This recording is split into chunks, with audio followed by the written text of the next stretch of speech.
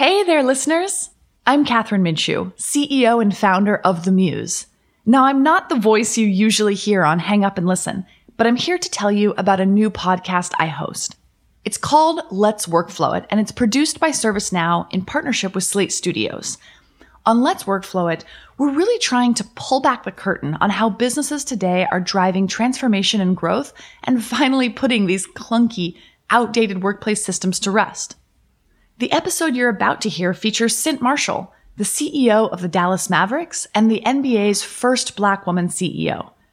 In this episode, Cint dives into how her brand of people-first leadership transformed the Mavericks culture, and she also sheds light on how empathy and technology can help us stay connected and enhance shared experiences.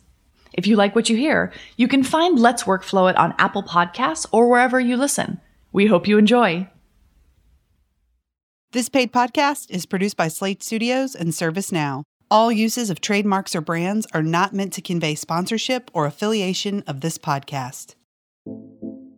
My favorite quote is, "People don't care how much you know until they know how much you care." It is about people and caring for people. That's how we get stuff done. I really, really believe that.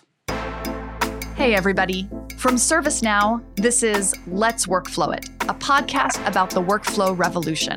I'm Catherine Minshew, founder and CEO of The Muse. And I'm Alan Marks, Chief Marketing Officer of ServiceNow. In every episode, we're going to pull back the curtain on how businesses today are driving transformation and growth with digital workflows. It's obvious that everything about the way we work is changing, but we're noticing some really interesting contrasts. For example, we live in an age when so much arrives at the press of a button. But at work, most of us are still putting up with clunky, outdated systems. Turns out, businesses are hungry to solve this problem. So it got us thinking, who are the organizations out there who are bold enough to embrace this change? It's time to hear from them. Let's workflow it. Let's workflow it. Alan, it's great to see you today. Great to see you, Catherine. We've got a great guest today with Cint Marshall. Really looking forward to our conversation with her. I think it's going to be a good one. Cint Marshall is the CEO of the Dallas Mavericks. She's the first Black female CEO in the NBA. And previously, during her 36-year career at AT&T, she served in a number of roles: SVP of Human Resources, Chief Diversity Officer. So I think she's got a lot to tell us about transformation, leadership, a life of firsts. I'm really excited to dig in. No question. And, we believe empathy at mass scale is one of the great themes of our time. And Cint has such a great perspective on that. And sports is such a great filter through which to talk about these issues and the role technology is playing in sports. ServiceNow is very proud to be the workflow partner of the NBA and WNBA and helping to restart the season last year. So looking forward to hearing Cint's perspective on empathy and how we move forward, how we stay connected to people, and the role technology is playing in delivering great experiences for people. Amazing. Well, let's bring her in. Cint Marshall, welcome to Let's Workflow It. It's so great to have you here today. Thank you. It's so good to see you. And hello, Cint. Wonderful to see you again. Glad to have you here today. Alan, I can't wait to hang out with you. Cint, you've had this incredible career spanning management and human resources, but I want to start off asking you about your role in the NBA today. You've been the CEO of the Dallas Mavericks for a few years now. Can you take us back to 2018 when Mark Cuban, the owner of the Mavericks, first reached out to you? Honestly, got this call out of nowhere one day, February 21st, 2018. And I remember that day well because I had just written a blog post called Impact, because I was really being impacted by these teenagers who were protesting in Parkland, Florida because of the shooting. And then the Reverend Dr. Billy Graham had passed away, and he was a big part of my life. And so I remember writing this blog post called Impact because we had these teenagers on one hand and this 99-year-old on the other hand that had really impacted my life. And I found myself smack dab in the middle age-wise. And that morning, I'm just like, okay, what am I going to do next? What am I going to truly do to have an impact? And then lo and behold, later, I get these text messages from Mark Cuban, who I didn't know at the time. And my phone is just blowing up. And I gave my husband the phone because I was on another call. And I said, I have 4 kids. I said, one of the kids need money, so just transfer it because my phone's blowing up. And that's usually when it blows up, when the kids need money. And he came back and he said, it's not one of the kids, it's Mark Cuban. You need to call him. And I'm like, Okay. He goes, I said, who is that? And he said, Mark Cuban. So he starts telling me who he is. And it's like, I tell people that. And so now I'm embarrassed. Now I'm embarrassed that I didn't know him, but I didn't. I didn't know him and he didn't know me. And he basically asked me if I could come and see him and said he had a crisis going on. And we all know now what that crisis is. The Sports Illustrated article, 18 years of allegations of sexual harassment, misconduct, inappropriate behavior, etc. And what was going through your mind in that first conversation when he reaches out, with this proposal? Well, first of all, he asked if I could come and see him at 2:00. And I said, well, actually, no, because I have a mammogram scheduled. And he's like, okay, well, you'll be coming to see you. And I told him, I learned the hard way. I'm a cancer survivor, a colon cancer survivor. So I learned the hard way what happens when you don't keep your doctor's appointment and take care of your medical business. And so I said, I can't delay my appointment, and maybe I can get to you by 4:00. So I got his address. We had a driver pick us up because I told my husband, you need to get on your iPad. I need to get on my iPad, and we need to read the story. We need to know what's going on here before I get here. And I got to tell you, Catherine, by the time I got to his office, I kind of had it in my mind I wasn't going to take this job because I thought, you know what? I don't really know what's going on here. And so I finally got to him. We sat down for a little less than an hour. And he was just telling me about what he had just learned and about the situation and what was going on there. And it was a wonderful, wonderful conversation. He was very genuine, very caring, absolutely looking for a change, and asked me if I would be the CEO. Told me he needed a culture change, that the things hadn't been done properly, and he needed to know if I would come in and help him actually lead the organization and help him change the culture. Like so many great leaders, you bring your entire life to work every day. You tap all the experiences of your life. And, leadership is about these moments that sometimes come to you and how you take advantage of them. You've got such a compelling backstory. Can you share more about your life and everything that's brought you to this moment? Well, I love that. One of the, I have many life lessons, and you'll know why in a second. And one of the lessons I have is sometimes it's not what happens, it's how you respond to what happens. And so I'm very thoughtful about the response I give and what I do next. And so the backstory is real quick. Born in Birmingham, Alabama, my parents left Birmingham when I was 3 months old because they did not want their kids growing up in the Jim Crow South. And I was the baby at the time. And so now there are 6 of us, 4 girls, 2 boys. And in fact, the church, I know you know your civil rights history. So the 16th Street Baptist Church that was bombed in 1963 in Birmingham, where 4 girls lost their lives, that's my mother's church. And so she left there, obviously, 3 years prior to that. But I often think about those 4 girls, and then, of course, my mother's and father's 4 girls and 2 boys, and the tremendous sacrifices that were made at that time so that my mother's 4 girls and 2 boys could have a good shot at a life filled with equity and equality. So I think about those 4 girls literally every morning. They are part of my prayer. So those are my roots. And so we moved to the San Francisco Bay Area and landed in the Easter Hill public housing projects. And so I grew up in a public housing project. I don't really know it's projects. It's just kind of where I grew up. And I saw a lot of stuff. I saw my father shoot a man in the head, in self-defense, actually in defense of me, since I was standing at his right side when a young man pulled out a pistol. I can still see it. And so chaos broke out in our family. You can well imagine it was a trying time then. 6 kids. We had to be sequestered in the house for safety purposes.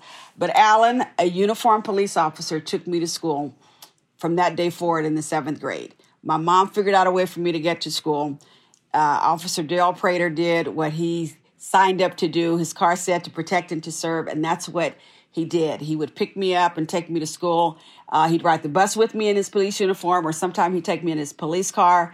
And he just kind of dedicated his life the rest of that year to getting me to school. What a powerful life experience, Sen. I know your mom education was so important. Education was huge. You've heard me say before that my mother put 2 books in my hand. She put a math book in one hand and a Bible in the other, and told me if I kept my head in these 2 books, I'd make it out. Now, at that time, I didn't know what out meant, but obviously it was out of poverty. And so, fast forward, my parents get a divorce. I go back to school, brace on my nose where my father had broken my nose, and 3 teachers and a principal embraced me, found out what was going on in our family, knew my mom, knew she had a desire for her kids to go to college. They got me involved in all kind of stuff. And the rest is history. I ended up getting 5 full scholarships to the college of my choice, graduated at the top of my school district, and chose the University of California at Berkeley, not because it is the number one public institution in the world, but because it was close to home. And we'll debate that. We'll debate that later, Sent. Yes, we will debate that. We can debate that. But Alan, you know what? I still remember, and Catherine too, I still remember stepping foot on the campus, and everything was so big, and, the big Sather Gate, the big Campanile, Wheeler Hall, everything was just huge to me. And I'm this 17-year-old kid from the public housing projects, 20 minutes or so away. And it was like that was the moment that I just knew I needed to be big and step up to that moment. So many people have poured into me to get me to that spot. And I just had to do what I needed to do. And so I just had to focus. And that's one of the 4 words I live by: dream, focus, pray, and act. This was my time to focus.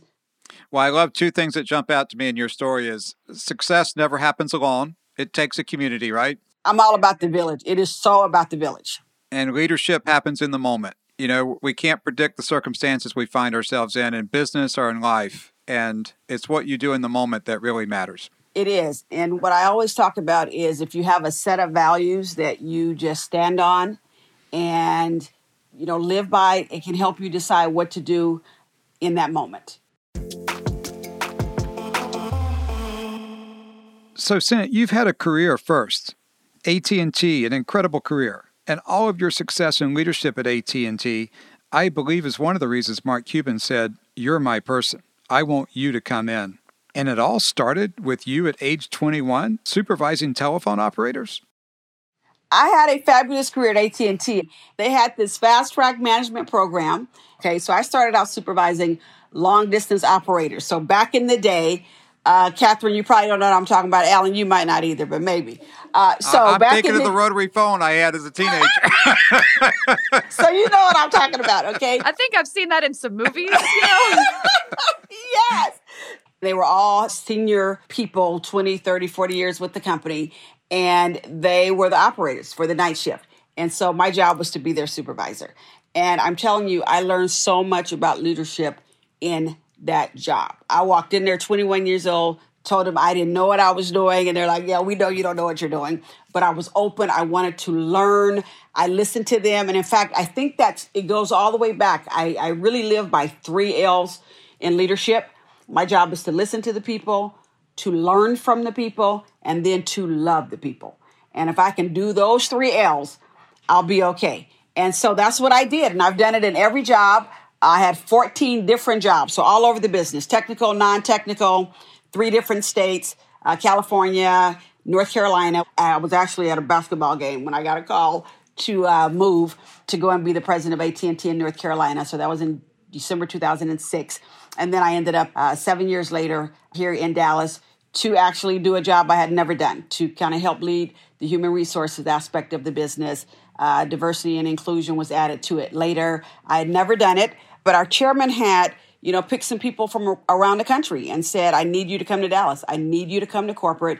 We've had so many different mergers.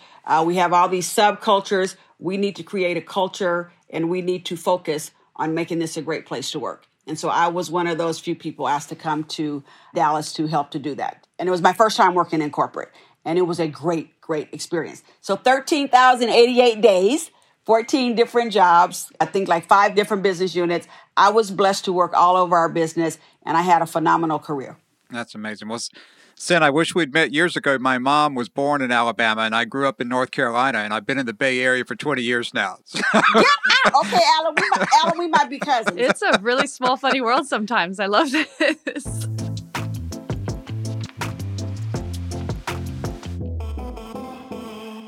So, Sid, I want to ask you, I love the framework you said a minute ago: listen, learn, and love. That's it's both so simple, and yet those aren't necessarily words I hear all the time in the same sentence as a business philosophy. How did you develop the idea for this, or what was the origin of the framework? Because I love it. because I've been in so many different jobs, and usually I step into something that I know nothing about, and I don't pretend that I know. And so I have learned that the best way for me to get to know it is to listen to the people, to sit down with them. So for example, when I got to the Mavs, the recipe was we had our vision that I laid out. We had a set of values that I laid out, and we had a 100-day plan that I had drafted that I put in front of everybody. And then I started meeting with every single person on our team one-on-one. And I just wanted them to talk, and I wanted to listen. And I would open up the one-on-one with the statement. I'd say, give me your whole life story. And 9 out of 10 times, they would say, oh, it's my 10th season at the Mavs. This is my 3rd season at the Mavs. And I'd say, stop. Were you born here? Start from the beginning. Start from the beginning. I want to know your story. And I would just listen. And I would learn so much by listening. Then, of course, I'd ask some work questions. And then at the very end, I would close all my one-on-ones with the same question. I said, tell me where you see yourself 5 years from now, personally and professionally. And people would respond. I'd listen, take notes, and said, my job is to make sure that these people can have the careers that they sign up to have, that they get to where they want to be 5 years from now, personally and professionally, because I believe as a leader, I have a lot to do with both. If we can all create the right climate, give these folks a great place to work, a place where every voice matters and everybody belongs, which is our workplace promise, we can impact their professional lives, which impact their personal lives. And of course, pay, benefits, et cetera, all that impacts their personal life. And so my job is to really know these people, love them as people first, employees second, and to see about them. And they will produce and they'll deliver what we need them to deliver at work. I learned that a long time ago. And so far, so good. And it makes a lot of sense because I think from far away, the jump from the SVP of HR at AT&T to CEO of an NBA team may not seem like a common leap, but the way you describe it, a lot of the fundamental principles are so aligned. And I wanted to ask, when you first stepped into that CEO role, what went through your mind? I know for me, frankly, when I was first starting my company and I realized I might have to be the CEO, there was a lot of, baggage, perceptions. There was ideas I had about that word that didn't necessarily match right away with who I thought I was. And yet I love it now. So what was the experience like for you of making that transition? Well, it was interesting because obviously I came in during a crisis and the organization was clearly in need of a cultural transformation. The first piece of our plan was to model zero tolerance. And so to do that, we had to do our own investigation. We had to put a hotline in place, just do the things we needed to do to kind of purge anything that wasn't right. So we've got all that kind of activity going on, trying to create a women's agenda. We're trying to lay out a diversity, equity, inclusion plan. We're looking at market-based compensation, make sure we don't have any pay equity issues. So we're trying to run our business. And so I knew I needed a diverse leadership team. When I walked in, there were no women or people of color in permanent leadership positions at my table. So my first meeting, it was all white men and then 2 women who were not in leadership who they had invited to the meeting. I'm a true believer that if you want to have good results, when McKinsey talks about that diversity dividend, how profitable companies are when they have women, people of color, white men, just everybody at the table. I believe that. I've lived it. I know it's true. And so I had to change our leadership team. And so we had to make some changes to where, we could kind of diversify that. We had people there. I brought a few in, but we could promote people. We had people there and they were talented. They are superstars. We have men who are superstars. We have people of color who are superstars. So my job was to get all this talent around the table. And so I just knew we had to do it. I did have a situation where one of the leaders, one of the pretty seasoned leaders, told his team, don't pay any attention to anything I said or did because I'd be gone in 90 days. And so that was challenging, but we dealt with it. And you had a 100-day plan, so you were going to be there past 90 days for sure. Yeah, for sure. At least 10 days past 90 days. It's like, I won't be here long enough to execute on a 100-day plan. But it's that kind of stuff. And then, things like, why is this woman in this job? She has no experience. But that's typical kind of stuff. I grew up in a male-dominated industry. technology and telecommunications. So I'm used to being the only woman in place. I'm used to being the only Black person in a place. And then I just vow that I won't be the last. And so I can kind of get through all that. I can get through all that by, doing what I need to do. So, Sent, a lot of leaders have to deal with organizational change, and you certainly had a lot of that on your plate. But, we're also, all of us are leading during a time of extraordinary external change in the world around us, not only COVID, but all the social issues that have come up. Can you give us insight in how do you do both? How do you lead transformation in an organization, and how do you help your organization lead transformation in the world at large? Okay, what has helped me, and I alluded to it earlier, was having a set of values.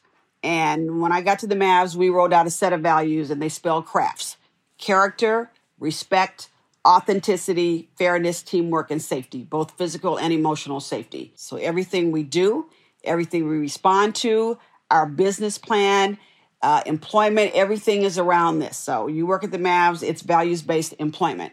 And so when things come up, we make our decisions and we respond based on those set of values. So when COVID hit, we had a business continuity plan in place, which if you're a good business, you always have it in place. You just plug in the crisis.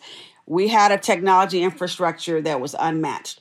And so we could send our people home immediately. And so once we took care of our people, the players were situated, we let everybody know that we're going to continue to pay them. We didn't want people to think that we're going to have a financial crisis. Once we did all that, our leadership team sat in a conference room, looked at those set of values and said, okay, what do we do next? And what we realized is that we may not be playing the game of basketball for a while because we don't know when it's going to come back, but we're playing the game of life with people right now. And so we put together a plan to reach out to the community. We put together a plan to figure out how to keep our employees engaged. We figured out where we could put some of our charitable dollars to organizations, to healthcare workers who might need daycare, to schools that, we're trying to provide virtual learning to the kids. I mean, we just laid out a list of things and said, okay, we got to step it up now. And so we're in COVID and all that is going on. And then, of course, May 25th hits and George Floyd gets killed. And now we respond to that. And that's based on a set of values. We knew we had to step up. And we did. Our players responded so appropriately. I think you probably saw them with equality on the back of their jerseys when they were playing in the bubble. The NBA responded beautifully. And then we put together a courageous conversation for the whole community. Because as a basketball team, we are normal conveners of people. That's what we do. We bring people together. And so we brought them together on June 9th, socially distant, 200 people, community. So we're going to have a conversation about race. It was called Listen. So there's that word again. Learn, unite.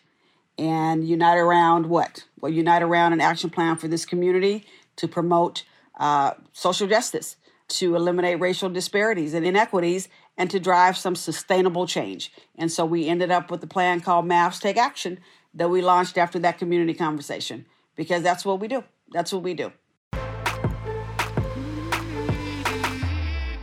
As a leader, Sent, on those issues, I've had conversations with people saying, is it going to be different this time? And it does feel different. I know we as a company, we had more courageous conversations than were imaginable before the past year. So as a leader, how do you think about making sure that those commitments do result in tangible action and that we don't just move past this moment and things go back to, quote unquote, normal? I call it all in leadership. We have to be very intentional. And when I say all in, I'm talking about leading with intent, inspiration, inclusion. We have to do that. And so we have to be very intentional about what we do, meaning we have to have the plans, we have to document them, we have to have the milestones, we have to make sure our budget dollars are going where we say they're going to go. We make these commitments where we're going to spend $5 million over 3 years, 10,000 employee volunteer hours. We have to track that. Your new community partners, making sure they understand what that agenda is all about, and inspiring people to really kind of make a difference. And so I think if a leader has to do that, the tone is set at the top. No doubt about it. Every day. Every single day. Well, Sent, I'd like to ask kind of an extension of that. We've talked about diversity and inclusion and how important that is. And we believe deeply, and I know you do too, that the real goal is belonging. Can I really show up as who I am and be my authentic self? And you're such an authentic leader. But it's hard for some people, right? It's hard for people of every generation to say, can I trust? Can I really show up as my authentic self? How do you help people on that journey other than modeling it? I mean, you model it every day for sure, but how do you help convince people of what does it feel like to really belong in an organization and really show up as who you are every day? First of all, authenticity is one of our values. And so I spent a lot of time actually explaining it. And, we have hashtags for all of our values. And the hashtag for authenticity is do you. Okay, hashtag do you. And so we try to help people understand when they come on board with the Mavs that we want them to be themselves. The person who got out of bed in the morning is the person who I want to walk in our doors. Because that's the person that if we have the right environment, we can meet you where you are and meet you where you live. And in return, I get you, the authentic you, your creativity, your innovation, your culture, all the stuff you brings, because we mix all that up and that's how we create something great. I don't need you to change, which I have been at a point in my career. I had a boss who told me to get rid of my braids, get rid of my shoes. I mean, that's happened to me a few times in my career. I've been at my best when I've been able to be me, when I've been able to tell my story, when I've been able to bring what I would just naturally bring to a workplace. And I wasn't always like this. I mean, I truly was not always like this. I probably worked for 20 years before I brought Scent to work. I mean, even just my name alone, people wanted to call me Cindy or Cynthia because they had never heard Scent and they refused to say it. And I'd let them get away with that, which I don't anymore. Okay. And so it took me a long time to get to a point where I truly felt like the company or the organization was getting me and everything that I had to bring. And so I want that in other people. So I do try to model it, but we also try to set up ways to make sure it happens. So we have employee resource groups. So some call them business resource groups or affinity groups, where we highlight people's backgrounds and their cultures and what they bring and who they are. I mean, we have one called Parents at Work. We want to have policies and practices where if you're trying to, be the great dad that you are, the great mom that you are, we want policies and practices where we support your ability to do that because that's part of who you are. That's part of your identity. And as an employer, you want all that coming into the door every single day. You don't want to stifle that. And you will stifle it if you don't let the person who gets up out of bed in the morning walk into your doors. And you see that on the basketball court. Great games, right? That's people doing things you didn't think possible, right? And working as a team, individual efforts, and you see people going deep inside themselves and pulling out things that you didn't think were achievable. I pull out lessons every time I watch a game. I mean, every time I watch a game, I just sit there. Obviously, I'm enjoying the game. We have phenomenal players. We have great coaches. So I'm a sports person anyway, so I'm into these games. But then I watch what's going on. And so sometimes I'll watch where, one of our players will fall down. And the other night I watched, it was like 3 of them. Okay, so almost all of them, they went and picked him up that fast. I said, we have to do that. That's what we have to do every day. Somebody falls down, and they're falling down a lot. Sometimes I'm like, these guys are in such great shape because if I did that move and fell down, I'd be laying down there for 3 days, okay? But they get down there, and the other ones go get them up real quick, and then they kind of pat them on the head and all that. It's just like, wow, that's heavy. So, Scent, ServiceNow was so proud to become the workflow partner of the NBA and WNBA and help both leagues successfully restart the season last year. And, we're big believers in using workflow to create great experiences. And in this case, it was helping everybody be healthy and safe to get the games going again. But how do you think about technology, both from a league perspective and from the Mavericks perspective, not only to keep your employees and players healthy and safe, but to actually create new experiences going forward for fans and for the overall game? Oh, I just think it's kind of the foundation of what we're all about right now. And if we can use technology, not just to solve some societal issues, telemedicine, all that kind of stuff, but to really just create great experiences every day. And I don't think we've even scratched the surface on how we can use technology to create a great fan experience, to really kind of showcase our players. So for the Mavs, we've had to figure out how do we engage our fans?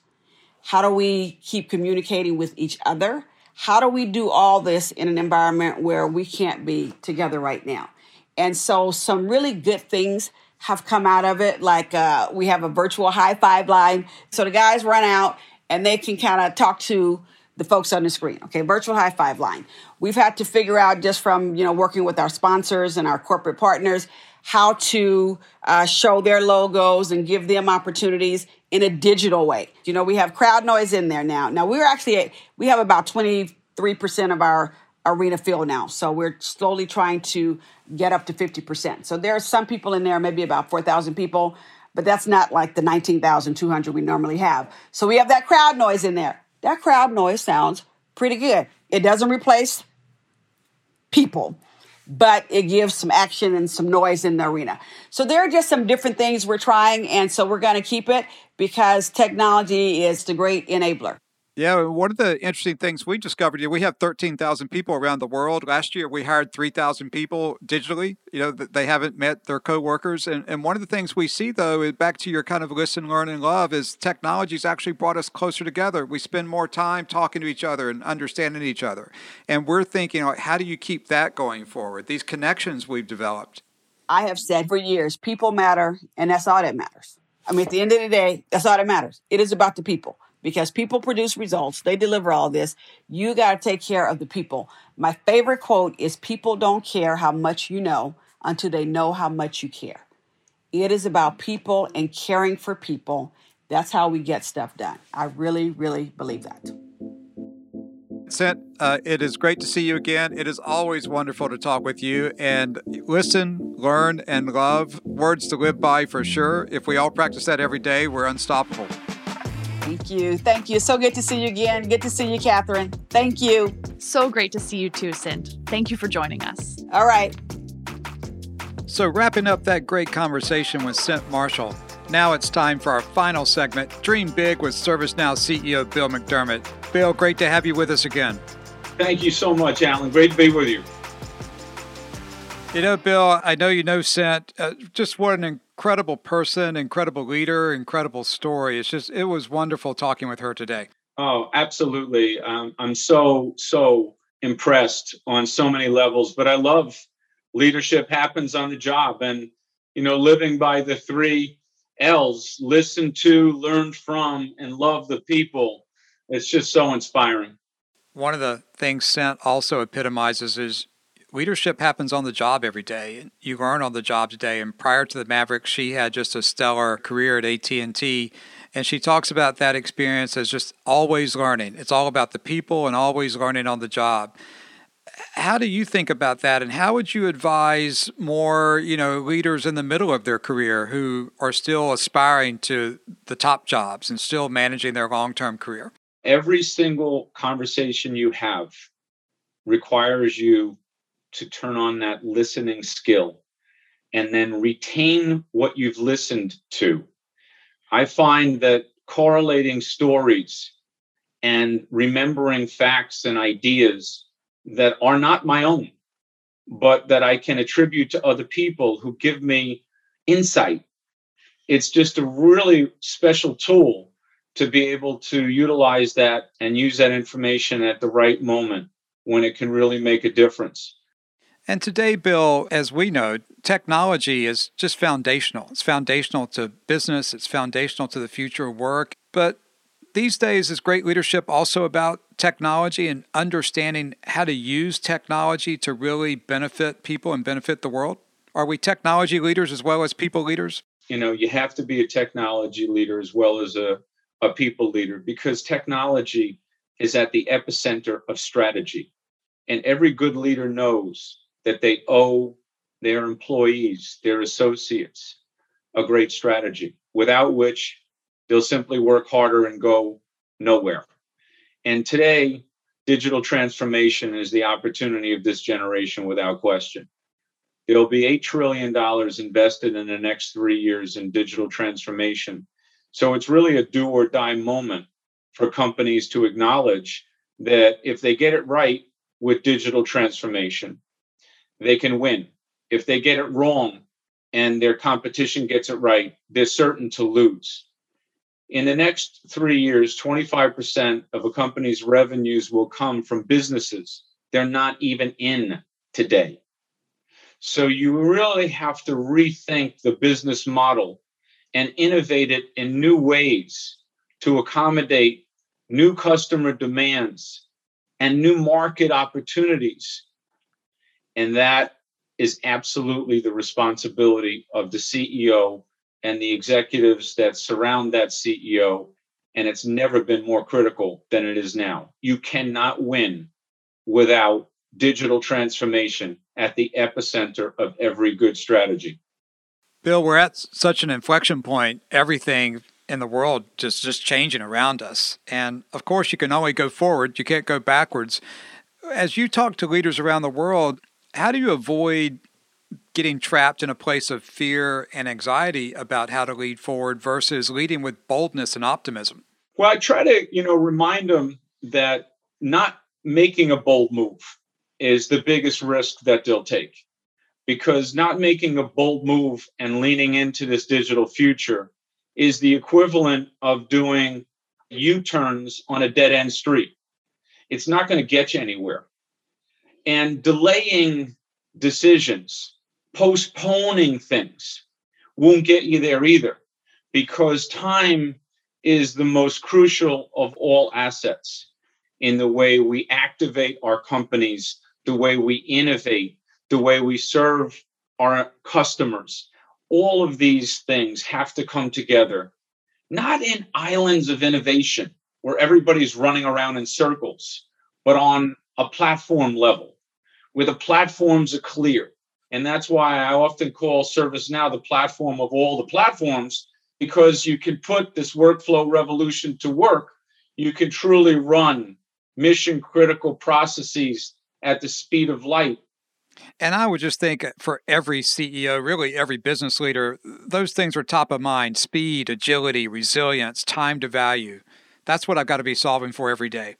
100%. And as you know, Alan, we're in a world right now where there is a talent war, and smart, innovative people have no interest in working for companies that can't recruit them properly, can't hire them to a perfect standard, can't onboard them with modern technologies, can't provide them the services at their fingertips that they need, can't give them a self-service environment where they can control their own destiny and manage their own cases.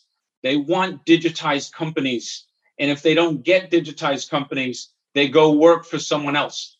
So you have to give the people what they need and what they want to be the best version of themselves so they can bring all of themselves to work. And that's really the linchpin to then getting after the markets and the opportunities. Well, what a great note to end on, Bill. As always, it's a pleasure to have you. Always inspiring and exciting to hear you talk about leadership. The world needs leadership more than ever, and it's great to hear from innovative leaders like you and Cint, who truly are making the world of work and the world work better every day. Thank you so much, Alan. So until next time, let's workflow it. Join us next time as we uncover how business leaders are innovating to make work better. Let's workflow it together. Let's Workflow It is a production of ServiceNow and Slate Studios. You can find out more about all of our guests and what we're covering this season at slate.com/Let's Workflow It.